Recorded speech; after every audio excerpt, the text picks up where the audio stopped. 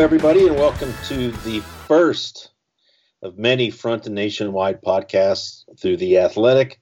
This is Aaron Portzline, joined by Allison Lucan. Say hello, Allison. Hello, Allison. And Tom Reed. Tom, are you there? I am here. Oh my God, this is happening. That music you just heard was David Cook, at David Cook Music. This dude is an accomplished musician and a huge Blue Jackets fan, and asked if we would be, interested in him writing theme music for the podcast. Are you kidding me? Yes, please. So it all came together this summer. That tune you heard leading in here was from David Cook. Look him up. He's currently touring with a pretty well-known musician. I guess this woman has sold some records, Allison. She puts on one heck of a show. Taylor Swift is her name. You may have heard of her. So Indeed. Certainly happy to have David take part in this and be part of this. And we're ready to go here. The 2018-19 season is now, it's just out there on the horizon. If you care to squint your eyes a bit and look, it's coming fast. Off to Traverse City next weekend. Training camp starts the weekend after that. Preseason games will be here before you know it. And the Blue Jackets will take the ice in 2018-19 with some interesting issues sort of hovering over them. We know this is a good team. It's made the playoffs the last 2 years. I think everybody expects it to again. But there are some unsettled parts to this thing as the Blue Jackets head into the season. To ignore this would be to ignore the biggest story around the team. So we'll get to this, and I'm sure that this will be a big part of the conversation for this team. You might even get tired of it by the time this thing comes to a head. But I feel like we need to address these topics because it's what everybody's wondering about. Tom, Allison, if we can have a conversation about Bobrovsky and Panarin, these two great players, arguably the best two players to ever wear the sweater for the Blue Jackets, are unsigned and will be heading into 2018-19 as pending unrestricted free agents, the last year of their contracts. Two different situations. Panarin is saying, I don't care to negotiate right now with the Blue Jackets, which is being construed by the club, certainly, that he may not want to sign here, probably is looking to sign elsewhere. Bobrovsky's situation is a little bit different, and yet it may not end differently than Panarin's does, in that they have negotiated a bit, if you want to call it that. They've put their ideas down on the table, and they are far apart. So as it stands today, these two players are heading into the season without contract extensions in place. That was the hope this summer, and we must consider now what's to be of these great players. Let's start first with Panarin, and let Allison, if you want to go first on this one, we'll give Tommy the first crack on Bob. But this Panarin situation, from the moment it leaked out before the draft that he didn't care to negotiate with the Blue Jackets, quote unquote, at this time, it has been unsettling, to say the least, for Columbus. What do you make of this? What should we make of this? And how awful is this? Do you see any rays of hope, or do you see nothing but a difficult road ahead here? Well, I think, first and foremost, it's obviously disappointing for the organization and those who follow it. I mean, I think it's now almost universally accepted. This is perhaps the most talented player to produce on ice for this club. And so right. to lose him is you can't replace a guy like that. This isn't a situation where another club is going to give up a talent commensurate with a Panarin to get a Panarin. So yeah. I think it's a hard swallow, right? It's just a disappointment, and it's not personal from everything we've heard. It's not that there's a key issue. It's just a preference which the player has earned. The player has earned the right to make this choice, and I liken it all the time. I say, I'll eat anything that is put in front of me for dinner now and then. But if someone says you can only eat one thing every day for the next 8 years, I'm going to have a preference there. So it's rough. I think that the team doesn't want it to be a distraction. I think the biggest concern is going to be managing this asset to get as much of a return as possible. It's hard when you know that this is a player going into the last year of his contract. He has a limited scope of where he wants to end up. And you have to find a team that wants to dance and doesn't just decide to say, well, gosh, he's just going to be a free agent next year. We'll sign him without giving up anything. So I think that's going to be the biggest concern. And obviously the player not getting hurt, of course, that would be a worst case scenario. Tom, this is it can be dangerous looking too far ahead with these things, but I don't think it is out of line to wonder and just sort of imagine what this could look like with this team. We expect it to be a competitive team, certainly. What does that look like if this team gets to mid to late February, first, second, certainly in a playoff spot, you'd think? Can you imagine a situation in which Jarmo Kekalainen trades his best forward out of that team, knowing that he's not getting equal talent back short term, certainly? But is that easier to imagine, or is that more difficult to imagine than Jarmo Kekalainen just letting this player walk next summer with no return? Which of those is harder for you to get your arms around? I can't imagine him letting him walk. I don't see any. First of all, neither scenario is good. Let's right. Obviously. I can't imagine letting him walk under any circumstances. Letting him go into next July, and especially after we just saw what happened with the Islanders and John Tavares. Right. If this were a team that you told me right now could win the Stanley Cup this year, as it's comprised, I would say, okay, maybe it would be worth taking that run. I just don't see them quite to that level yet. I see that there's still 3 or 4 teams in the East that are ahead of them. It's going to be a rough road. They certainly could win a playoff round or two, but anything short of really having a legitimate shot at winning the Cup and him reaching February and still unsigned and no signs of it, then I think you have to move him. And that is going to create an uproar unless they're out of the playoffs or it looks like, they're clearly not good enough to go very far. Yeah, it's just it's an awful situation if you're Jarmo Kekalainen and the Blue Jackets, because the player's not an unrestricted free agent until next year. That is correct, but to a certain extent, he's calling his shots now, a year early. This is for either one of you. What do you think the reaction is going to be to Panarin when he takes the ice with the Blue Jackets this year? I could see it go one of two ways. I could see the fans here saying, geez, let's put our arms around this guy and let's show him a level of passion. And I don't mean the press box, I mean the hardcore fans saying, who the hell does this guy think he is? Like you just want out of here? You really just don't want to be here in Columbus the wrong way? And I wonder what the reaction is going to be when he touches the puck. And I wonder if you have a thought or a guess as to what that may look like in Nationwide Arena when he plays. Yeah, I think that particularly at the start, I think the reaction is going to be positive. It's going to be what you said. I mean, this is a proud group of fans. This is a proud community, and what better impact can they try to make than say, hey, dude, we love you here. This is a great place to be. I fear that what could happen is if we have concerns about reported trades that get nixed or preferences or things that, again, as I mentioned, if things start to sour that are going to impact this club long term, then it's going to be more mixed. But I think to start, this is a group of fans that wants to do their part to try and convince this guy to stay here.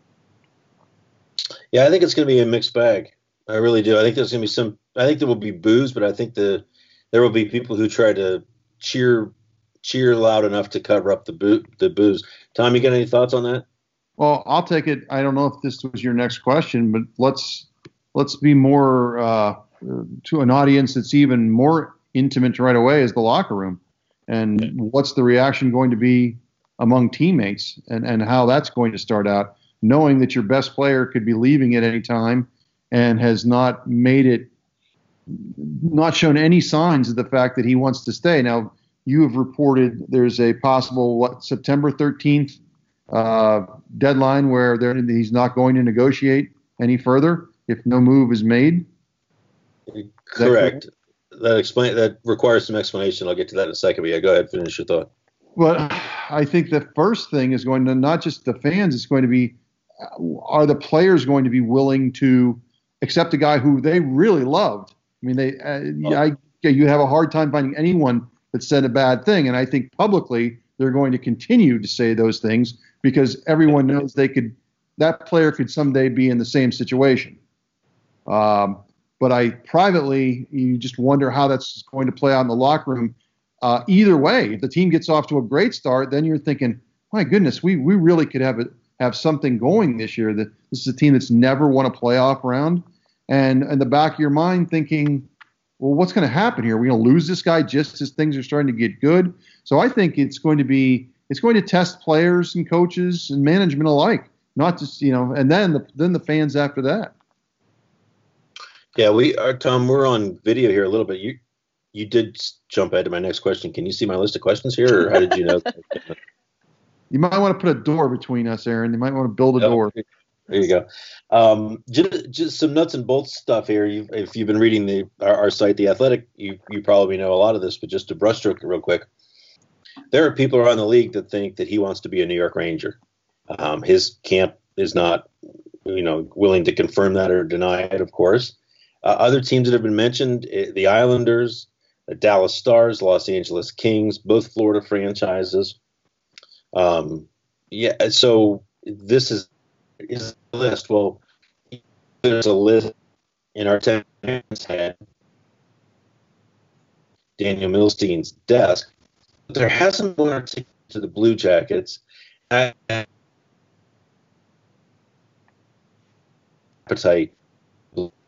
Aaron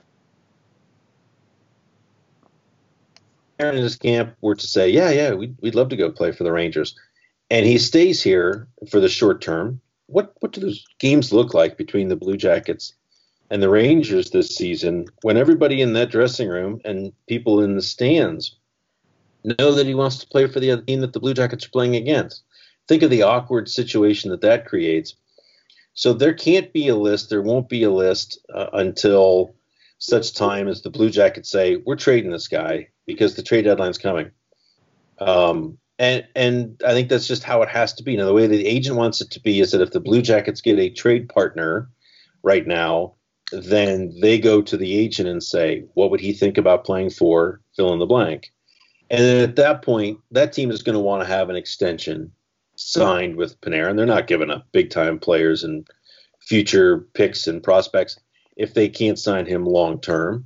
And so that's where the negotiation would take part. That's what that camp is referring to with no negotiations past September 13th. To be clear, they're still not negotiating with Columbus. They don't want to negotiate with Columbus, which is why everybody thinks that he's looking to play his way out of town. I think the Blue Jackets' best hope, and maybe this is small town idealistic Porty thinking, is that the Blue Jackets have a great year, that his good buddy Cam Atkinson looks him in the eye and sells him on Columbus. I've spoken to John Tortorella, who does not have plans to talk these guys into wanting to stay, thinks that's unfair, but a few of his teammates will have those conversations with him, you can imagine. And how are you feeling any potential, either of you, for a change of heart? Are you feeling like there's something that could happen this year in the room with the success on the ice, whatever, that could compel Panarin to change his mind and say, you know what, damn it, I'll stay in Columbus. Here are my conditions. I want this year, this term. I want this amount of money per year. I want a lifetime supply of Jenny's ice cream, whatever. Is this reasonable, or is this wishful thinking on people's part? I think it is difficult to imagine, but we do have an example of this in the NBA last year. The Paul George trade. Paul George, for basketball fans, was traded to Oklahoma City. All Paul George had said is, I'm not going anywhere. I'm going at the end of this year. I'm going to the Lakers. I'm going to LA. I want to go to LA. So everyone was like stunned that like, oh my God, Oklahoma made this deal for him. Forget the Indiana component for a minute. And Paul George went to Oklahoma and then liked it so much he decided to resign. It stunned everybody. That was one of the biggest stories this summer because everyone thought Paul George was going to go on to LA. So it can happen. You can get there. Everything works out. The player feels comfortable. And in this case, he would be there. Panarin would be here for a second year. So he would have a second year to kind of get more ingrained in the culture. And I think one other thing that we need to, you've mentioned in your story on Panarin a long time ago, and we've brought up, this is the guy that has just kind of been a hockey tumbleweed. He's really never set down roots since he left his hometown. He's been here a year, there a year, moving. He was in Chicago for 2 years. They trade him. So he's really never had roots. So this is a guy that, he's looking for a home. Is it Columbus? I don't know. But this is something we're dealing with. It's not a guy that's been here like Rick Nash for 6 or 7 years. So that's something he has to work through. I don't think it's impossible. I think it's improbable. And it just adds to the drama of this whole situation. Allison, you care to weigh in on that?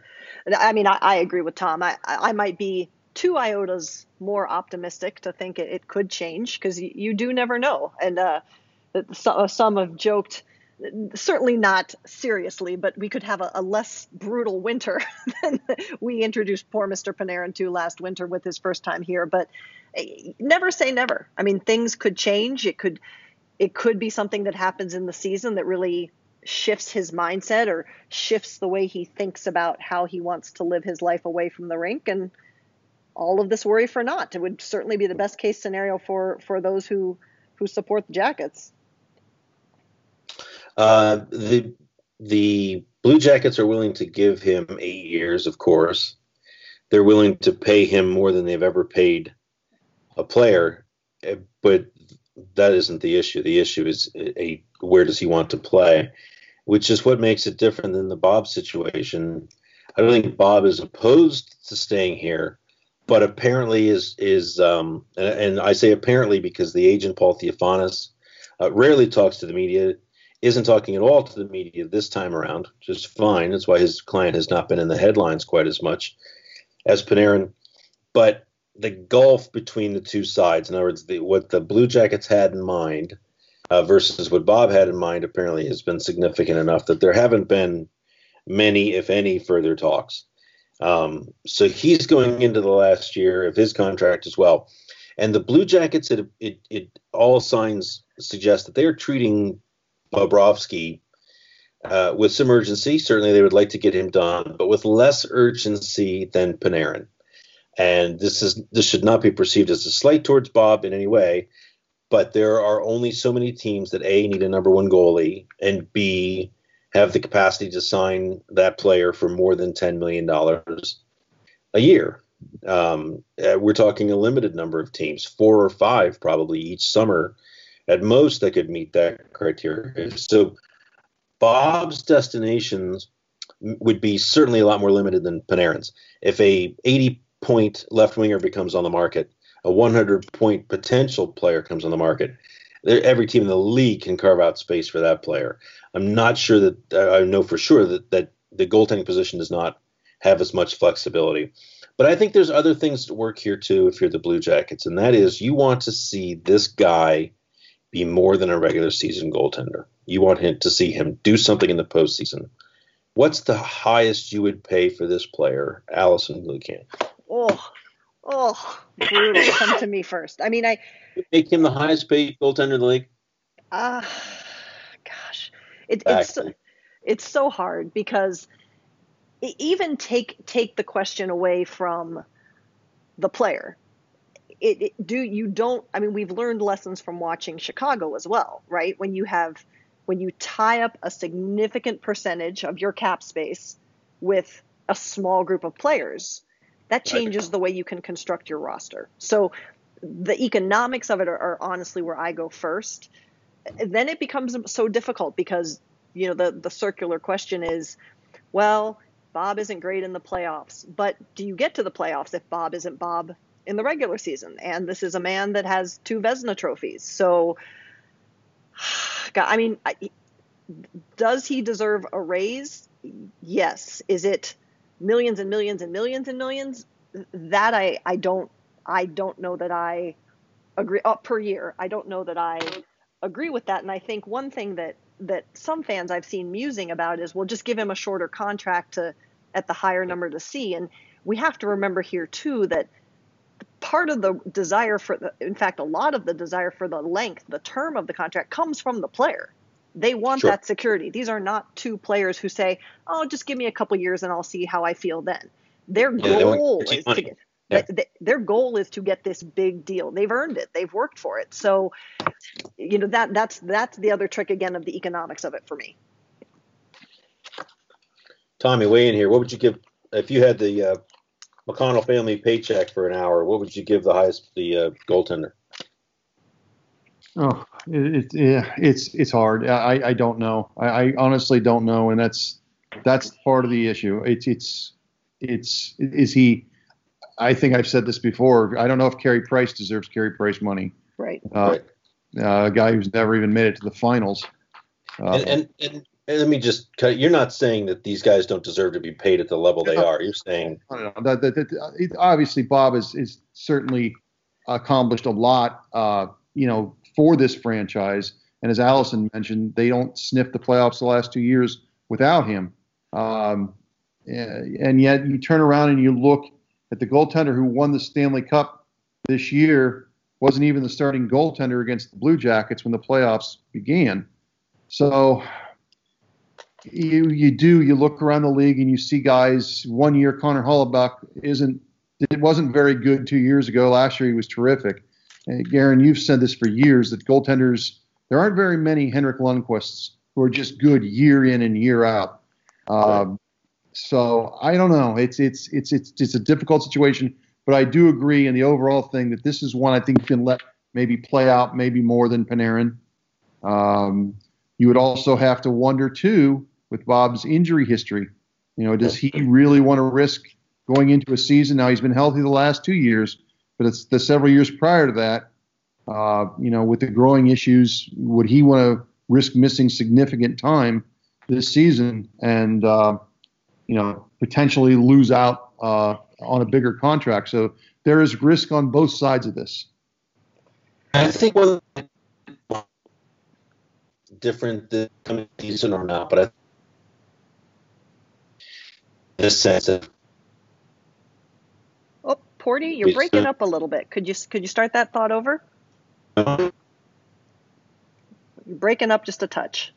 Okay. I don't know. Nothing's changed. There you go. That sounds better. One thing to look for this season, and it may not look different than it has in the past, but I think it has the potential to, where in the past it did not. And that is that with if Joonas Korpisalo, who this will be his 3rd year as a backup behind Bob, if he reaches this year where he's starting to really play well, and he's had moments where he's played really well, I don't think he gives up the net as quickly as he did in the past. There was nothing he could do to keep the nets the last 2 years. In other words, Bob was the big dog's gonna eat. And in times when Korpisalo went long stretches between games, he would just go down to Cleveland and play. Well, now there's 2 reasons why that can't happen this year. First, he has to clear waivers. So there's no way they're putting him on waivers and risking losing him just to get him down to the AHL for a start. So he's here. He is fully here. But there's also the case of the Blue Jackets needing to prepare for the future after Bob, AB, if you will, where they need a goalie next year. And I know people are excited about Merzlikins. Hasn't made a save in North America yet. I like the potential. I don't know enough information to not like the potential. The numbers are great. The personality is enthralling. I get it. But you don't know about this guy in North America yet. You know a little bit about Korpisalo. He has to be given the reins a little bit this year if he earns the reins. And I think that's something we could see this season, and we should wonder how Bob is going to respond to that should it ever come to that. Do you guys have any thoughts on what how the Blue Jackets might handle this situation as the season moves on with the goaltenders. Yeah, you actually took the thought right out of my mind with a little bit different of an angle, is that, to your point, everyone can make room for a winger like Panarin, but they're also incredibly hard to find. And Right. the Jackets have built a sturdy goalie pipeline right now. There are the questions about Elvis, but again, all reports look to be going in the right direction. I don't think that what we saw from Matisse in Cleveland last year was perhaps what they had envisioned from him, with some injuries that kind of forced him up before he was ready. That was supposed to be his prep year before he really took the reins. So I think that the Jackets have a pipeline that they can really give a thoughtful look to this year at all levels, in Europe, in the A, here at the NHL level, and that can help them make an even more informed decision about what they want to do in terms of how much they pay Bob. Tommy, any thoughts there? Yeah, I mean, you could certainly play him some more games. I wouldn't have an issue with that. Give Bob maybe more rest anyway, just so you're not having to play him as much anyway. We've seen the Rangers do that in the last couple of years with Lundqvist. Well, and some of the time, you think back when Cam Talbot earned his major contract, the year that Lundqvist was out for a little while, and when he wasn't playing very well, they decided to go with Talbot on longer stretches. It's still, to me, it's not answering it's not getting us to what the question that they've got to get answered, though. I think that because I don't think you're eventually going to turn the net over to Korpisalo. I still have a hard time seeing that he's going to make up that much ground, because ultimately you're going to have to make a decision on Bob. And while certainly he's going to help, it'll help Korpisalo and maybe help the Blue Jackets short term. Do any of us think that he's necessarily the long-term answer? So, Tom, you are, I believe this is what you said. You're of the mind that if Bob is not here next year, someone will be brought in from the organization, from outside the organization, to be the number one guy. Yeah, you'd love to think that Korpisalo could do it, but I don't know. It just seems. I guess what I'm saying is, to me, it's not. We're not getting to the question before they have to make some kind of move. Do we believe that they would go into the playoffs and start Korpisalo ahead of Bob? Sure. That's been the issue all along with Bob, right? He's not playing well in the playoffs. Right. So I don't know if we're going to get that kind of answer with Korpisalo, if he's going to be ready. Yeah. Let's look at the Washington situation with Grubauer last year. They started with Grubauer. He was the backup that had a really good season, unseeded Holtby, and lost the first two games. And, their Stanley Cup run championship almost ended right away until they went back to Holtby. So right. I don't know. Again, I just don't think it answers it would be nice, and maybe Korpisalo does become a starter at some point, but I don't think what we're talking about here is addressing the situation. The immediate question of what they're going to do with Bob, because just like Panarin at the trade deadline, are you comfortable? And if they're in if they're in a situation where they look like they could win the division or have home ice advantage, are you really going to move Bob at that point and thinking, Corpy's got this? There's no question Corpy's got this. Yeah. I have a hard time believing that he would A, get that many opportunities, B, play exceptionally that well, where the team would say, no question, Corpy's ready to take the net. I just don't see realistically in that short a time we're going to get that answer. That's fair.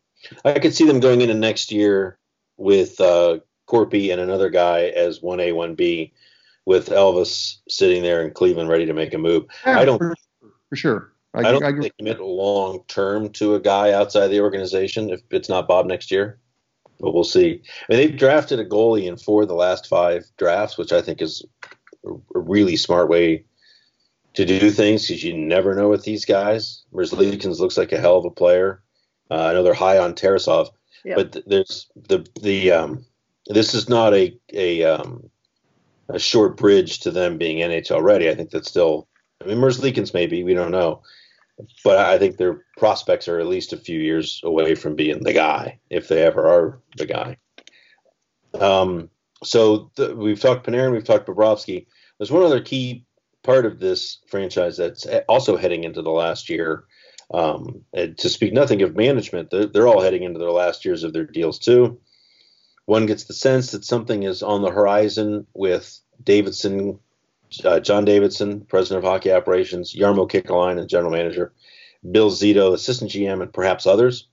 In terms of getting extensions, I think ownership likes the direction of this club, likes the way that these people work together. But John Tortorella, certainly a prominent face of the franchise, is heading into the last year of his contract too. This will be his fourth season in Columbus. Maybe that's longer than some people anticipated. There seems to be this reputation with Tortorella that he's a short-term guy. Do you guys think that Tortorella is just getting started in Columbus, or do you think we're starting to see him come down the stretch? I don't get a sense. I don't get a feel at all that that's the situation here. I think that the latter. Yes, I don't. I think that I thought he did a really good job last year. I think the year before, you could say absolutely everything went right. Everyone played well. Everyone had either career years or were just, Werenski coming into the league was terrific. Thus Jones had a great year. Wenberg had a terrific year. And I don't want to say it's easy to coach when, again, and of course, Tortorella was the coach of the year. But a lot of things went right. They started great. They really never had that, oh my goodness, are they going to make it or not? Last year, I thought he really had to do a good coaching job to kind of get them. And I think all of us were expecting at some point in there, I can't remember, somewhere in the middle of the year where the volcano was going to blow up. And then he was going to blow up at some of these guys. And he never did. And that's always been kind of his MO in the past. The people that don't like him say, well, he's going to self-destruct. I didn't see that last year. I saw a guy that was able to get this team through really rough stretches, and the management helped him with some really good moves at the deadline to get them at least into the playoffs. And I really thought that was, I picked Washington to win the series, and I know the Blue Jackets probably should have won it after going up 2-0, but I don't think that they underachieved by any stretch given how many players had such bad years. And I think Tortorella did a great job, and to me, he's definitely worthy of an extension. Here's a thought that it's not on us certainly to defend John Tortorella, but there's this, I hear people say this all the time. He doesn't stay anywhere very long, right? Well, he was in Tampa for 7 years. He was with the Rangers for 4.5 seasons. Yes, flamed out quickly in Vancouver, but I think we've since learned that team was done with its winning and on its way down. What is the average length of time that a coach spends in an NHL team? I think Tortorella is above that average. Do you know what I'm saying? Yeah, it's I don't know. I don't get a sense, and you guys are obviously around the team even more than I am. I don't get a sense, the feeling that, oh man, this relationship is starting to really fray at the end. I don't get that sense at all from the players. Well, I chatted with Tortorella just recently, and Matt Calvert came up, and he was saying, yes, we absolutely are going to miss Matt Calvert and all of the stuff he brings. Said he spoke with Calvert after the way the season ended last season. He said, the thing is, I love that guy. There's not a team in the league he wouldn't make better, but he is inconsistent. And I said, John, is there an analogy you can use to bring that inconsistently in? And he said, you son of a bitch, don't take me down that road again. But I think that's the stuff, the Matt Calvert thing at the end of the season is the kind of stuff that the people, and maybe also Tortorella going off on Jack Johnson and mostly Jim Rutherford with Pittsburgh after that debacle on July 1st, after they said some things that nobody in Columbus appreciated, and Tortorella stepped to the front to defend it. those are the things that give the maybe too safe people here a little bit of pause. I think they love the job that he's done coaching this team on the ice. I think he loves the way that this team has become finally a team where you're starting to sense some sort of cohesion and consistency from year to year. Allison, any thoughts on John Tortorella, the whole of the man? Yeah, I mean, it's funny. I think that the vast majority of reaction I heard to Tortorella's reaction from outside the offices of Nationwide on July 1st, people loved that. People wanted someone to demand, to use his words, respect and not throw the organization under the bus in a perceived, as those comments were perceived. So I don't think he's wearing out his welcome. And I don't know that we could pick any coach who, while under employ, was beloved by all at all times, right? So he's certainly going to rub folks the wrong way. But I think what's more going to be tied to maybe when he wants to step aside or the organization asks him to is when that team does fully mature and become wholly themselves. I think that part of why he's so good for this group is we do talk about their youth, but we talk about the youth of the franchise and the youth, the inexperience at sustained winning. And I think that he can imbibe that in this organization like few others. And I think that's why he's around for a few more years, in my opinion, barring any sort of massive meltdown. But I think I've said this. I think he too is on a little bit of a redemption tour of his own, and he wants to prove something about himself to people. So I don't know that we see that either. Yeah. I can't get away. And Torts is a little bit about this, but Panarin and Bobrovsky are a bigger part of this for me. I maybe it'll change once the games get started, even the training camp gets started with daily stuff going on. It just feels like there's a feeling of uncertainty about this team that I haven't felt before. There's frequently, too frequently, been uncertainty about whether the team can be competitive or not. That's not the concern anymore. It's just, what does the future look like here? And do you guys think that when this season starts and camp starts and we start writing about positional inter-team competition for positions, and does Werenski go back on the number one power play unit, or does Jones keep it? And all of this sort of the really interesting grindy stuff. Who's going to get cut? Who's going to make the team? Is that stuff going to fade, or do you think that this feeling of uncertainty with, geez, is this the last year that they're going to really have a crack at this for a while because of Panarin and Bob? Does that fade, or does that take over? Go ahead. Go ahead.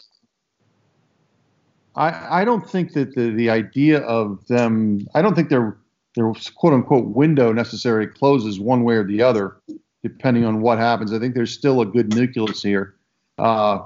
But I think that the uncertainty all year, I mean, until there's a resolution here, it's going to be hanging over this team.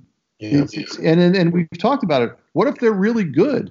What if they're sitting in February, again, in first place in the conference, and all of a sudden you've got to make a decision on this? In some ways, and you hate to say this, but I'll throw it out there because it's the elephant in the room here, is that they completely crap out and bottom out, then it becomes a lot easier, right? Well, they're going to move.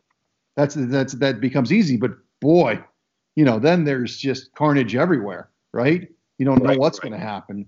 But I think it's more of a chance of what we just talked about today, or what we talked about earlier. This team's going to be pretty good, and I think it ramps up. It ramps up. You start to get your hopes up, but always knowing at the trade deadline these guys may not be here, or if they are here, I still you almost are looking ahead. Like, are you going to tell me you're going to go through with your two of your 3 or 4 best trade assets and let them go for nothing at the end of the year? At least this way, you're going to be getting some futures that are going to help extend this run, even if it's not like right now. But this is a young team. It's not like it's not like a team that's right at the end trying to win a cup. This is a really young team, so it may be a question of maybe a case of taking a step back to go forward by moving these guys, but it's not the other way around. It's just going to be hanging over this team all season. Yeah, I think it's definitely a specter that's just because we even see this from our other colleagues at The Athletic who are also highly optimistic on the Jackets. But I think everything I've read, every preview, every projection ends with, but then we don't know what happens with Panarin or Bobrovsky, right? So it's everywhere. It's going to hang over everything. It's going to not be as easy because for money for Bob and for destination for Panarin, our front office is a little bit more handcuffed in the situation, the front office team. So it's going to be this heavy unknown. I don't think it devastates the team, but I think there's also an intangible here is that it does sting, even though Panarin, by all accounts, has enjoyed his time here, enjoyed his teammates, and vice versa. For someone to say they don't want to be here stings, and that lingers. And I think that we would be foolish to not want to hear more of we want to be here than have one of the best players in the league right now say, not so much with Columbus. So I think that's another intangible that lingers in my mind. Let's go back. One other thing here. Let's go back to how this kind of run for the Blue Jackets got started. And that was the Rick Nash trade and what it brought back. And, when you look back to that summer, think about letting Rick Nash go. And I don't think this was a situation. It's not quite apples to apples because Nash still had time. But imagine Nash being a free agent and letting Nash walk and not getting that return.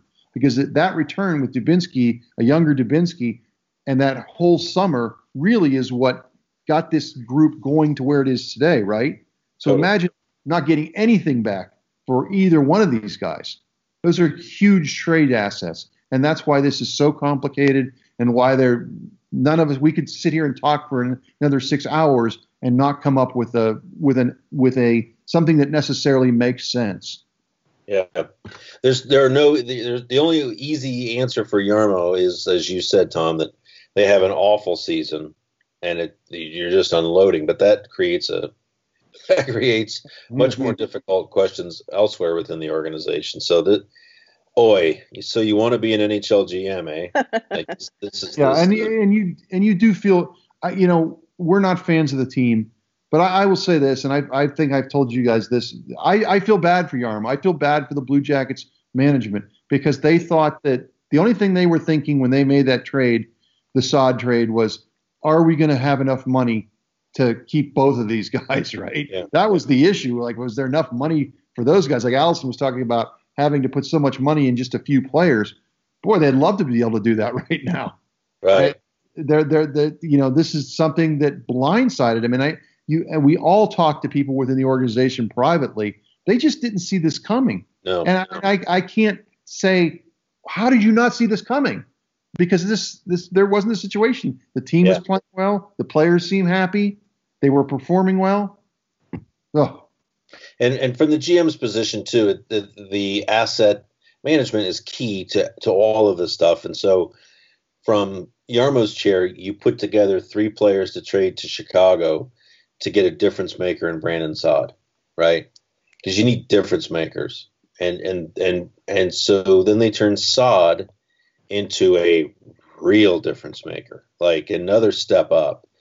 And now they're in a situation where it looks like they're going to be trading Panarin and going the other direction now with this commodity because they're going to be forced to. That's the really hard thing because it's so hard and so rare to find the players like Panarin unless you have high first-round draft picks. To have one here that you have to cash out knowing that you're not getting, as Allison said earlier, the full measure return for this player because it's just not. So you're taking some risk with the prospects you get in return because you have to.